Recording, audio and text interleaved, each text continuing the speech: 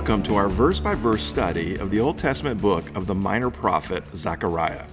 The book of Zechariah contains more visions and prophecies regarding Christ and the end times than all the rest of the minor prophets combined. The role of the prophet was to tell God's people what God thinks about them and what they are doing or not doing. God cares about his people, and he cares about everything in their lives.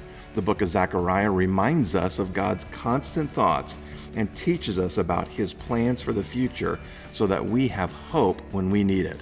So, grab a cup of coffee, open your Bible to the book of Zechariah as we look for Christ in the Old Testament. Zechariah chapter 13. Continue our look through the book of Zechariah, a series I've entitled A Glorious Future.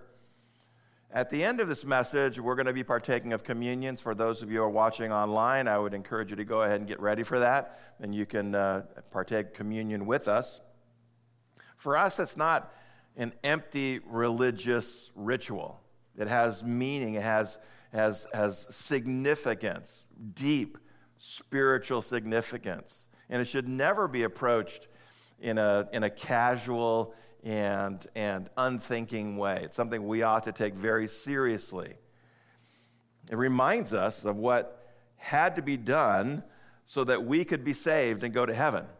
That without the reason why we participate or we partake of communion, then we would have no hope of heaven. We'd be lost in our sins, and we would spend all of eternity separated from God.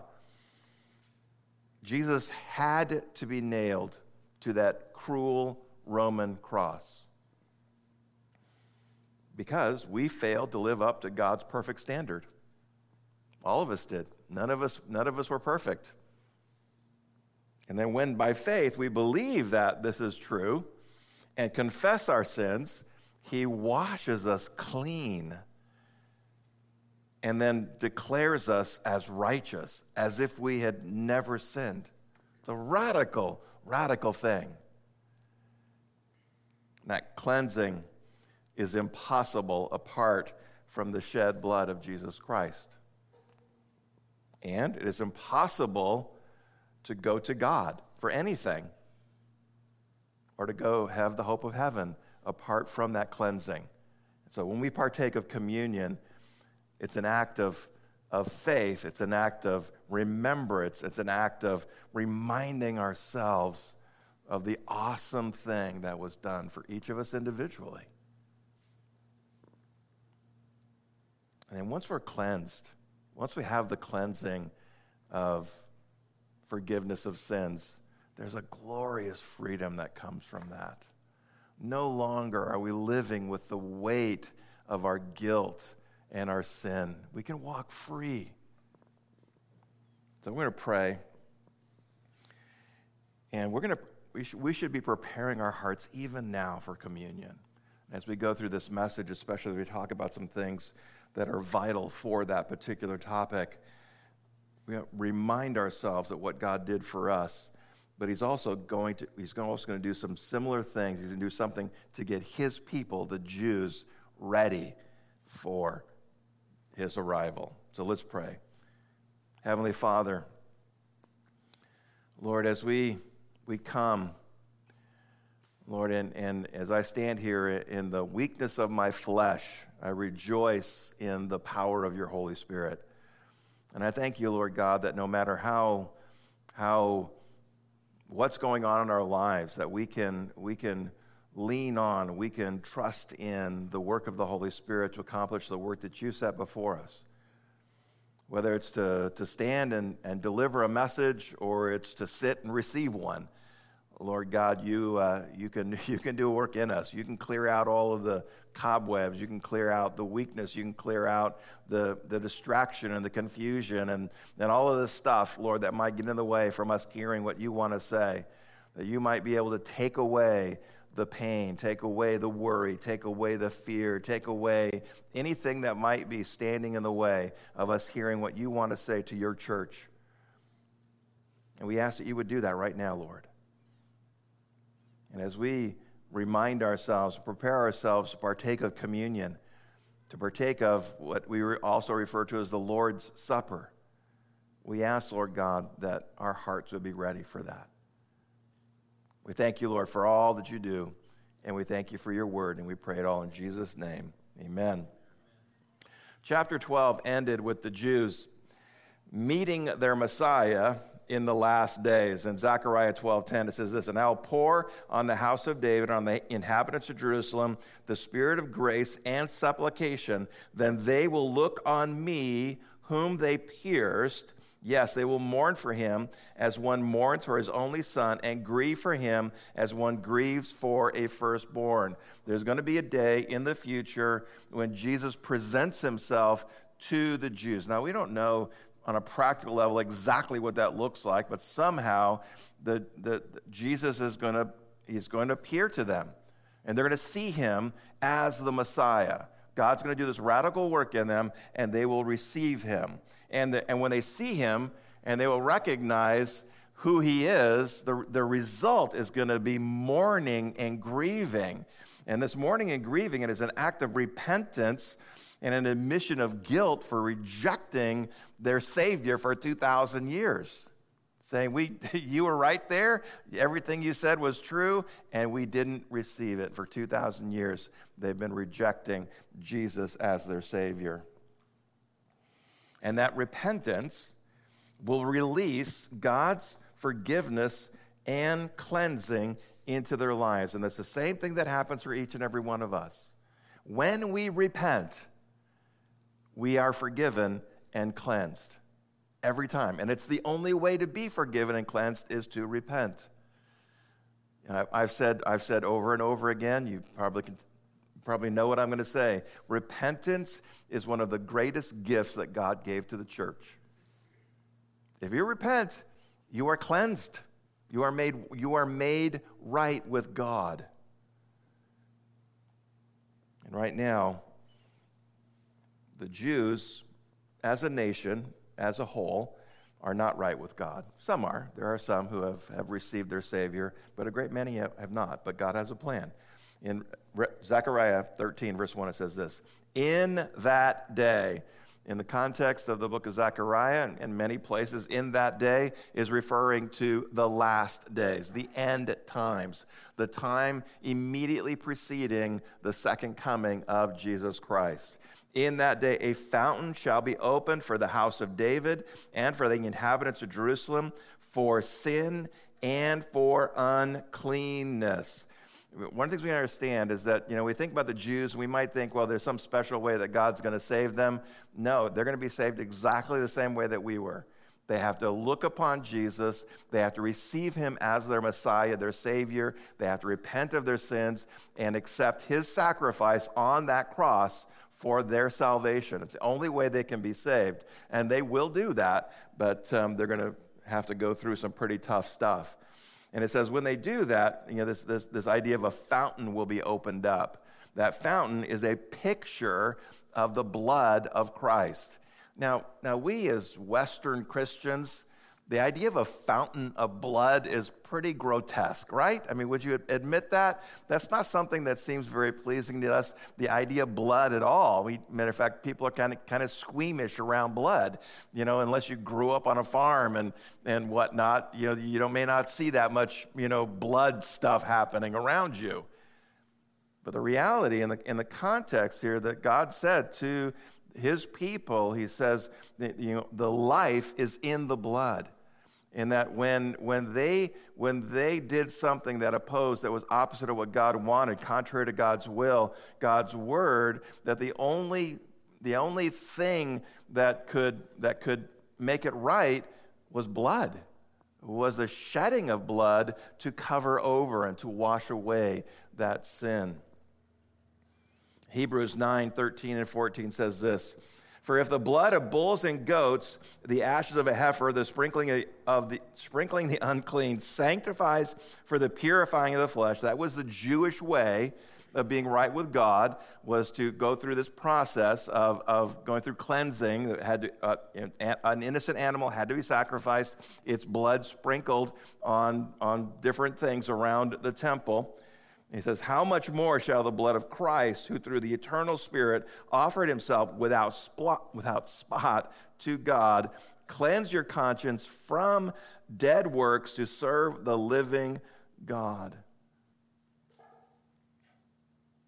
Sadly, most Jewish people are far from God. It was a consequence. It was a penalty for their nation, pretty much as a whole, rejecting the Messiah when he came. And there are some who worship God, or at least say they worship God. The problem is they're not worshiping him the way he wants them to. When Jesus came, he replaced their form of worship with a new style of worship, with a new type of worship. They were to worship him in spirit and truth. Now, the only way to worship God in a way that pleases him is through faith in Jesus Christ. That's the only way. Any other way is false. Any other way is actually something other than worshiping God. It would be described as idol worship. And there are a great many people in the world today that are saying they worship God, but are not doing it the way that he says. And this may come as a surprise to some, but when God says to worship me, he expects you to do it his way, not your way, because he is, after all, God, right? Does that not make sense? If God is God, he gets to determine how he's worshiped. And if it's different than the way I want to worship him, who wins that argument? Should be him. Idol worship is bad. God hates it. God hates anything that stands in the way of a right worship of him. And he does because it's not what it costs him. Anything we do costs God nothing. You can't do anything that affects God. Anything you do that's contrary to God's will is affecting you and those around you. That's what God hates. It affects your relationship with him. It affects your relationship with others. Verse 2, and it shall be in that day, says the Lord of hosts, that I will cut off the names of the idols from the land, and they shall no longer be remembered.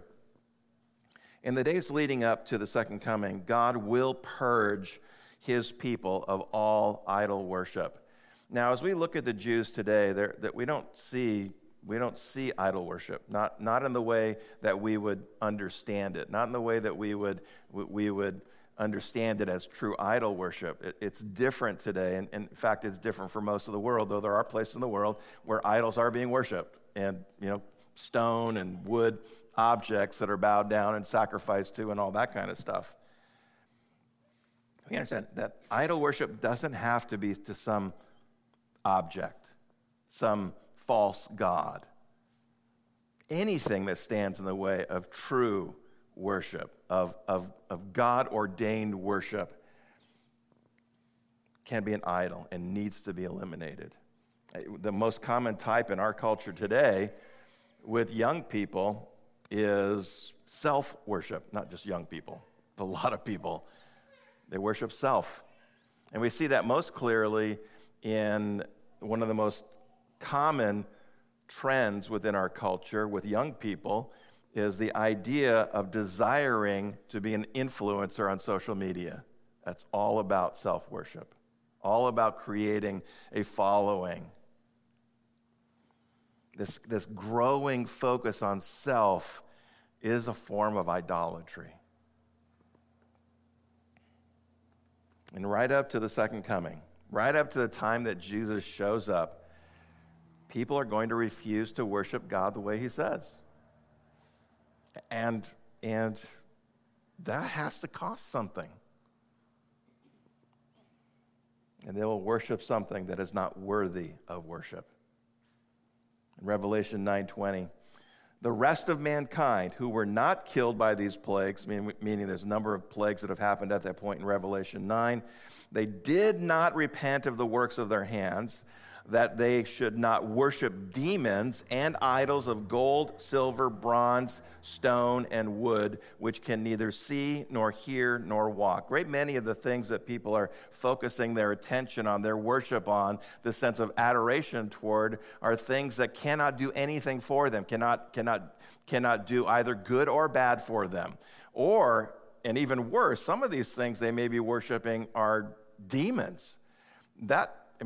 You got to think that that's probably not a good thing, right? Anybody see that worshiping a demon is probably bad? If you don't, see Pastor Randy, because he can help you understand. That's a bad thing.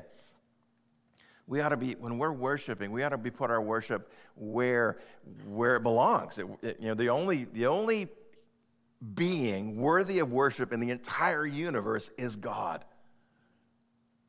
And he's the only one that can do us good or evil, in which case, if you're one of his people, he's going to do you good.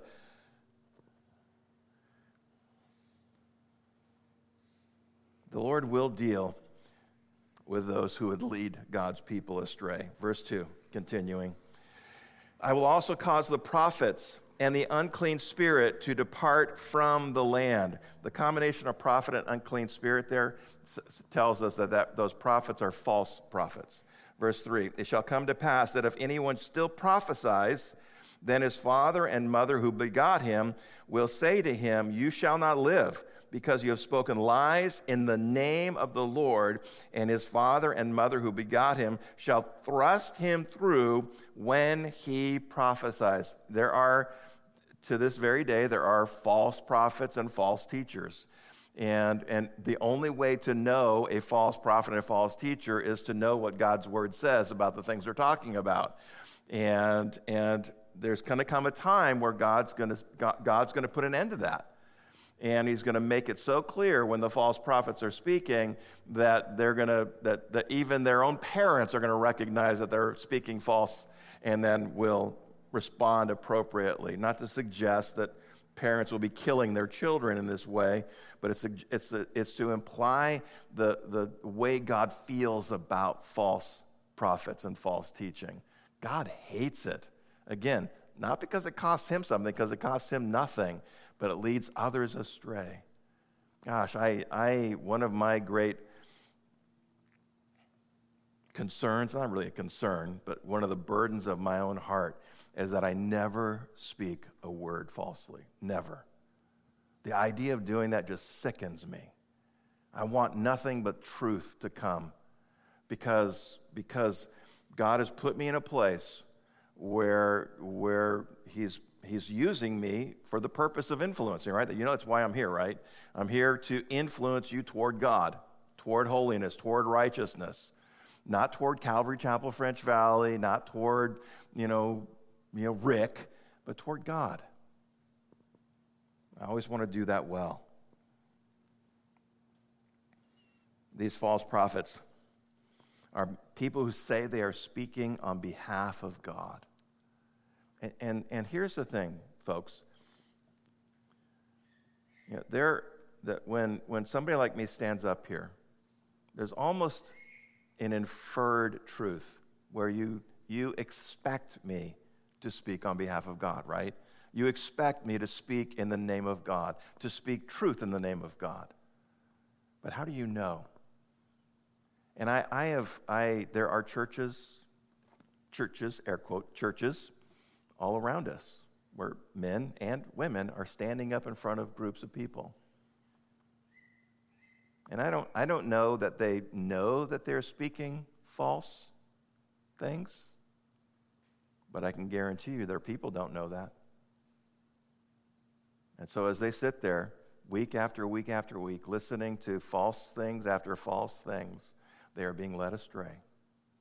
That grieves my heart. But God's going to deal with that. And in the end times, people who had been doing that will know that God is done with them and that there's a consequence attached to it. In verse 4, and it shall be in that day that every prophet will be ashamed of his vision when he prophesies, and he will not wear a robe of coarse hair to deceive. Again, false prophets, their objective is to deceive. sometimes for their own benefit, sometimes for fame, sometimes for whatever. But they know that they've been doing this ultimately to deceive. Something in them knows that. And this idea of a coarse hair robe was a garment that they would wear that was different than what ordinary people wore. It's kind of singled them out as being a prophet, as somebody, who speaks on behalf of God. The last one we see in the Bible was John the Baptist. He wore this garment like this, and he was the last of the true prophets in that generation before Christ. Verse 5, but he will say, I am no prophet, I am a farmer, for a man taught me to keep cattle from my youth. The idea here is that if someone is a false prophet, the penalty for being a false prophet was death. If you speak falsely in the name of God, the only possible consequence for you is death. It was a capital offense, and the way you were supposed to die is by stoning. The communities to take you out and throw rocks at you until you're dead. Anybody? Yeah, I don't want to be on either side of that. Right? I don't think I'd ever want to do that. And so anyone accused of being a false prophet would say, oh, no, wait a minute. No, I'm not a prophet. I'm just a farmer. I just raise cattle. Verse 6, and one will say to him, well, then what are these wounds between your arms? Then he will answer, those with which I was wounded in the house of my friends. In that culture and in that time, one of the ways that prophets, these false prophets would entreat or seek response from their gods, these false gods, was to cut themselves, and to we see that in the account of Elijah and the prophets of Baal. They were cutting themselves, and blood is gushing everywhere. Another beautiful, sweet picture for a Sunday morning. And that was one of the ways that they would cause their gods to respond to them. In 1 Kings 18:28, it says this, so they cried aloud and cut themselves because their gods, who were not real gods, weren't responding to them, as was their custom, with knives and lances until the blood gushed out on them. And so then, these false prophets then in this context would lie about where these wounds came from because, they didn't want to be called out as false prophets. Again, all of this is referring to the end times, and obviously the reality is that there's going to be a different interpretation for this once we get to that point, because the false prophets will not be doing these. Theoretically, they're not going to be cutting themselves. They'll be doing something else that has the same effect, and so it'll translate differently once we get to the end times. Well, we're going to be out of here by then. Amen. Somebody say hallelujah. Today, sadly, there are many false prophets and false teachers. It is so important, church, that you know God and you know His Word. That's the only defense you have. The Holy Spirit in you, speaking through the Word of God, implanted into your heart, known, believed, and obeyed. That's your only defense. And you must do that. Find a church that believes that. Like we believe that it's the Word of God that transforms us, changes us, and makes us whole, keeps us safe, keeps us on the right path. So know your Bible. Amen?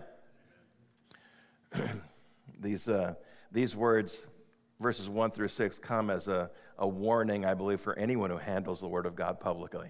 In James 3:1, it says, my brethren, let not many of you become teachers, knowing that we shall receive a stricter judgment. Again, standing before God, speaking in His name, is something you ought to take very seriously, and you ought to not jump into without a sense of fear and humility.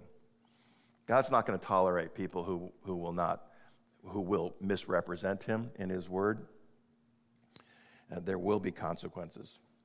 Now, the subject shifts here from verse 6 to verse 7, from the false prophets to God's shepherd. Verse 7, awake, O sword, against my shepherd, against the man who is my companion, says the Lord of hosts. Strike the shepherd, and the sheep will be scattered. Then I will turn my hand against the little ones. Shepherd is one of the titles that we see used for the Messiah. the Messiah. We use the term Messiah. The Messiah is the Savior of the world. If what the Bible says is true, and we all have sinned and fallen short of the glory of God, we need somebody to save us. That Savior is also Messiah. They are universal, they're interchangeable terms. And Jesus makes it very clear who this person is. When he quotes this verse in Matthew 26:31, Jesus said to them, "All of you will be made to stumble because of me this night, for it is written, I will strike the shepherd, and the sheep of the flock will be scattered." So in that context, Jesus is making himself the shepherd, and his disciples are the sheep, and so they will be scattered. It says that God says that I will strike the shepherd. Well, there's a radical thought there. As we think about the whole scenario, the whole pathway that took Jesus to the cross.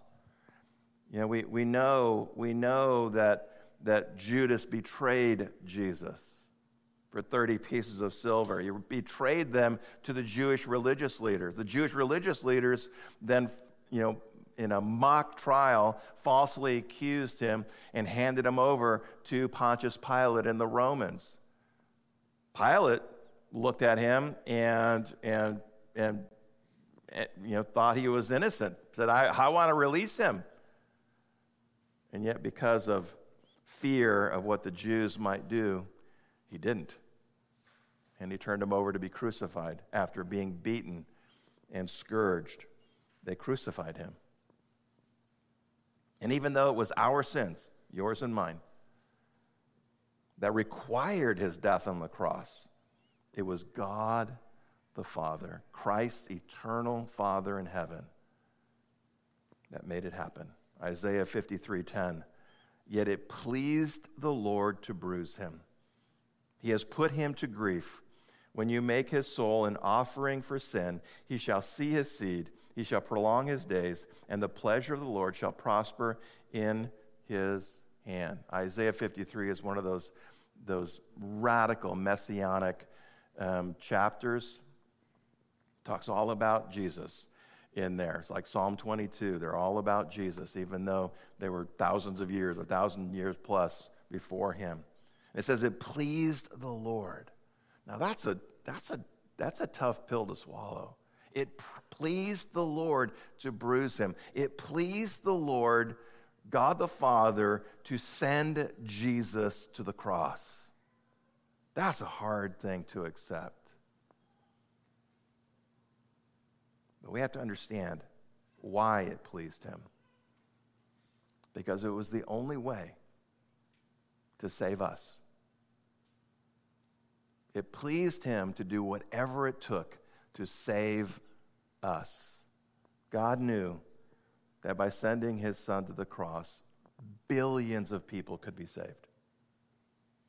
People created in his image for his glory, to be his children, not just now, but forever. We may never fully understand the depth of the meaning of that, but we ought to take some time and think about it. That God did the unthinkable because it was the only thing that could possibly save us. But when it does happen, he says that God's people will scatter. Now, it was a partial fulfillment of that on that very night when the soldiers came, Judas betrayed, and the soldiers came and arrested Jesus. The disciples scattered. And then, even though the Jews, as a nation, rejected Jesus as Messiah, they were still God's people. They were still the sheep of his pasture. And we see that they were ultimately scattered to the ends of the earth in 70 AD. And as the second coming approaches, most of the Jews will be living in unbelief. They will not respond. They will not turn to God. And even as God is judging the world for sin, some will cling to a false hope of religious observances. They're going to rebuild their temple, and they're going to go back to animal sacrifices, and they're going to believe that that makes them right with God. But it won't. the sacrifice that was needed to make them right with God was done 2,000 years ago. And that's going to lead to one of the greatest tragedies in human history, at least as it relates to the Jews. In verse 8, and it shall come to pass in all the land, says the Lord, that 2/3 in it shall be cut off and die, but 1/3 shall be left in it. This is likely to take place in the period of time known as the time of Jacob's trouble, or what we more commonly know as the tribulation. There's going to come a time that God is going to be done with sin and wickedness and rebellion against him. And he's going to do what he promised. He promised to judge this world for sin. And when he does that, it's going to be terrible.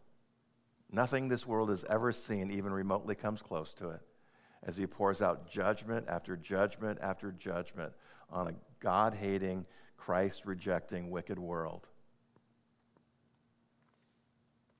Turn your Bibles to Matthew 24, where Jesus talks about this period.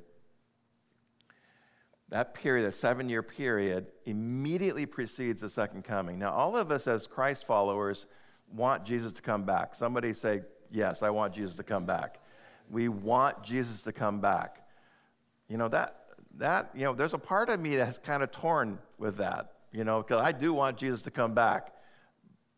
But that's going to mean billions of people, billion with a B of people, have to face the judgment of God. Billions of people must face the judgment of God before he comes back. Now, I love the idea of Jesus coming back and dealing with all the brokenness in this world, but I don't like the idea of that. You should never like the idea of that. God is going to deal with the sin problem on this earth, and it will be terrible. And for the first half of that 7-year period, as God is judging the world, the Jews will be experiencing something of a peace. It's a false peace that they entered into with a man that some are going to believe is the Messiah. We often miss this. We think of the Antichrist as some horrible human. He is horrible, but that's not how he's going to present himself.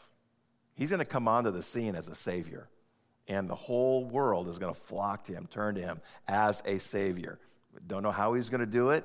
All we know is that's how they're going to relate to him, and they're going to do things with him and for him that are unnatural, because he is presenting himself in some way that they'll receive him as a savior, including some of the Jews. Many of the Jews will receive him the same way. He is a false Messiah. He is the Antichrist. He's the opposite of Christ. But he's not going to look that way in the beginning. Not until the halfway point, not until the 3.5 years of the tribulation are over, right at the midway point of the tribulation period, then he's going to reveal his true character. Matthew 24, verse 15.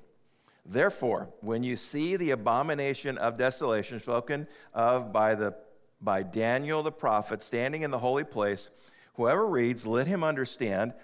Then let those who are in Judea flee to the mountains. Let him who is on the housetop not go down to take anything out of his house, and let him who is in the field not go back to get his clothes. But woe to those who are pregnant and to those who are nursing babies in those days, and pray that your flight might not be in winter or on the Sabbath, for then there will be great tribulation, such as not been since the beginning of the world until this time, no, nor ever shall be. Or unless those days were shortened, no flesh would be saved, but for the elect's sake, those days will be shortened. You can turn back to Zechariah 13 now. The Antichrist is going to come onto the scenes after he's been acting as their Messiah, their Savior, for 3.5 years, and then he's going to set up in the Jewish temple, which has been rebuilt during this time. He's going to set up an image to himself and demand that the whole world worship him as God. And at that point, Jesus says, you need to run. You need to run for the hills because the Jews will not worship him, he will turn on them. And this verse tells us that 2/3 of them will be killed. 2/3. Great human tragedy. We also know elsewhere it says not only will the Antichrist go after the Jews, but he goes after anyone who believes in God. Anyone who believes in any God other than him. So he's gonna be a bad dude. But 2/3 will not escape. They will die. And they will die lost in their sin. Another great tragedy. But 1/3 will survive. Verse 9. I will bring 1/3 through the fire, will refine them as silver is refined, and test them as gold is tested. They will call on my name, and I will answer them. I will say, this is my people. And each one will say, the Lord is my God. Fire in this context is referring to affliction. And that is common. We've seen it all through the Bible, all through the Old Testament. You see affliction being used to refine and test God's people. In Egypt, they were afflicted in Egypt. In the wilderness, they were afflicted in the wilderness. They're afflicted very often because they were being stiff-necked and hard-hearted toward God. God doesn't want to send affliction to his people. We got to understand that. God has no desire to afflict his people. Because affliction, anybody know that affliction's not good, right? It doesn't feel good to be afflicted. And affliction is meant often to, as it says here, to refine or test. To refine says to make it more pure. To test is to prove that it is pure. And so both of those are important to us. And the Bible seems to suggest to us that they are normal and natural, even for people who are seeking God, that affliction is going to come. And that affliction comes to purify us further because, I know you may think differently, but you're not perfect yet, right? Only people on this side might, anyways. So there's some that might think I'm doing okay. God says, no, you're not quite there yet. And he knows that there are certain things that only affliction is going to make you better. Only affliction is going to be able to work out whatever you need to. And so we should not despise these things. In Hebrews, it tells us not to despise the chastening of the Lord. It's important for us. Hebrews 12:11. Now, no chastening seems joyful for the present, but painful. Nevertheless, afterward it yields the peaceable fruit of righteousness to those who have been trained by it. You know what? I would guess, because that's probably the way I would feel if I was being perfectly honest, which I should be, right? Somebody say, yes, please be honest, Pastor. I don't want affliction. I want my life to go smoothly. I want everything to go, just easy. And I'll seek God. I'll go after him. I'll do my best. But God knows that's not going to work. Humans are weird creatures. We get distracted. We get caught up in stuff. We just won't do the right things most of the time. And we need something every now and then to get our attention and to bring us back into that right place with God. What is God's desire for each and every one of us? That's perfection, purity, holiness, righteousness. And he's going to do whatever it takes to get you there. And if you can get there through blessings, he's going to bless you. If it's going to take affliction, he's going to afflict you. If it's going to take pain and suffering is coming. He's going to do whatever it takes to help you be pure and perfect and holy and righteous. You know why? Because that's what's best for you. If God didn't love you, he would just let you be. Do whatever you want. Just go. If you said the prayer, okay, that's good enough. You just go ahead and be a believer now and you be okay. But that's not the best life for you. The best life for you is different than that. And God's going to do whatever it takes to get you to that best life. If you need affliction, he lovingly will send affliction. He loves you too much to leave us less than perfect. 1 Peter 1, 6 and 7 says this, in this you greatly rejoice. Okay, get ready because you're going to greatly rejoice by what comes next. Though now, for a little while, if need be, you have been grieved by various trials. Trials are hard things, right? Do we acknowledge that? A trial is a hard thing. This is the result of those various trials. The genuineness of your faith being much more precious than gold. Here, listen to this. Much more precious than gold, not to God, but to you. To you. It's your holiness is more precious to you than gold, which perishes. Though it's tested by fire, may be found to praise, honor, and glory at the revelation of Christ. As we prepare to partake of communion, we need to take a little time and remind ourselves how much God loves us. He loves us so much that He doesn't just leave us alone.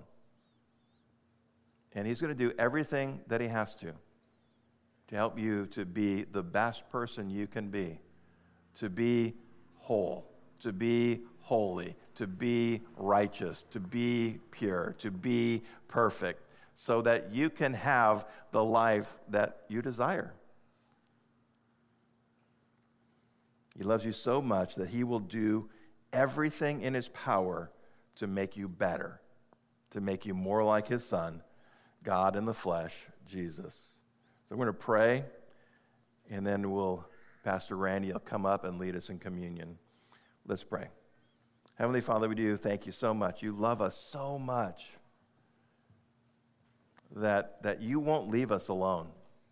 You won't leave us as we are. You accept us. You receive us as we are. We don't have to change to come to you. But once we are yours, you want so much more from us, for us.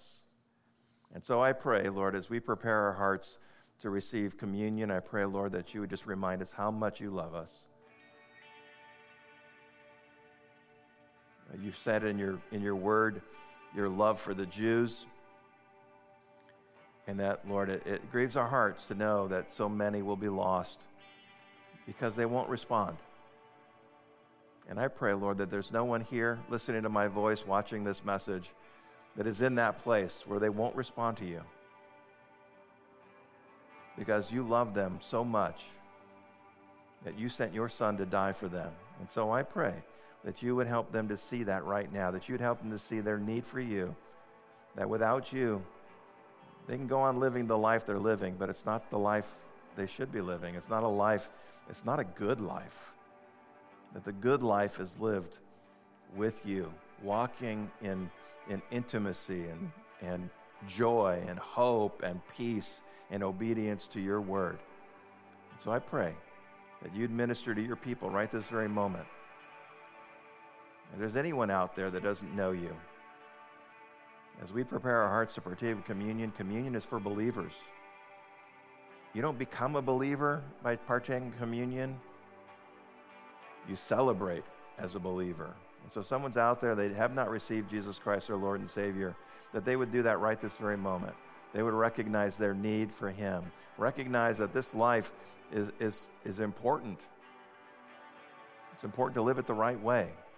And the right way is through faith in Jesus Christ. They recognize that living any other way is wrong. God calls it sin. And the way that they were saved from our sin is to repent of it and turn to Christ. And so if there's anyone here who has not done that, anyone watching online or will watch us whenever, that they will do that right this very moment. They will open their heart to you, God, and receive you as their Lord and Savior, confessing all of their sin and laying it down at your feet and receiving your forgiveness and the hope of heaven. And if you've done that, then let's partake of communion together. Heavenly Father, we praise you, we love you, we lift this day up to you in Jesus' name. Amen. Thank you for joining us on this exciting journey through the book of Zechariah. It is our hope that these messages will help you to grow in your faith. If there's anything that we can do to help you with that, don't hesitate to connect with us. You can do that by going to calvaryfv.com/connect, and you'll find all the ways that you can connect with us there. As Christians, we are all connected in Christ, and one of the ways that we would like to engage with you is in the area of prayer. Please let us know how we can be praying for you. You can send us an email to prayer@calvaryfv.com or text the word pray to 951-419-5396. If this material has been useful to you, please share it with someone. Also, please pray that God would use these messages to help others find hope in Jesus Christ. You can also partner with us financially by going to calvaryfv.com/give or text the word give to 951-419-5396. Until next time, go be radical with Jesus.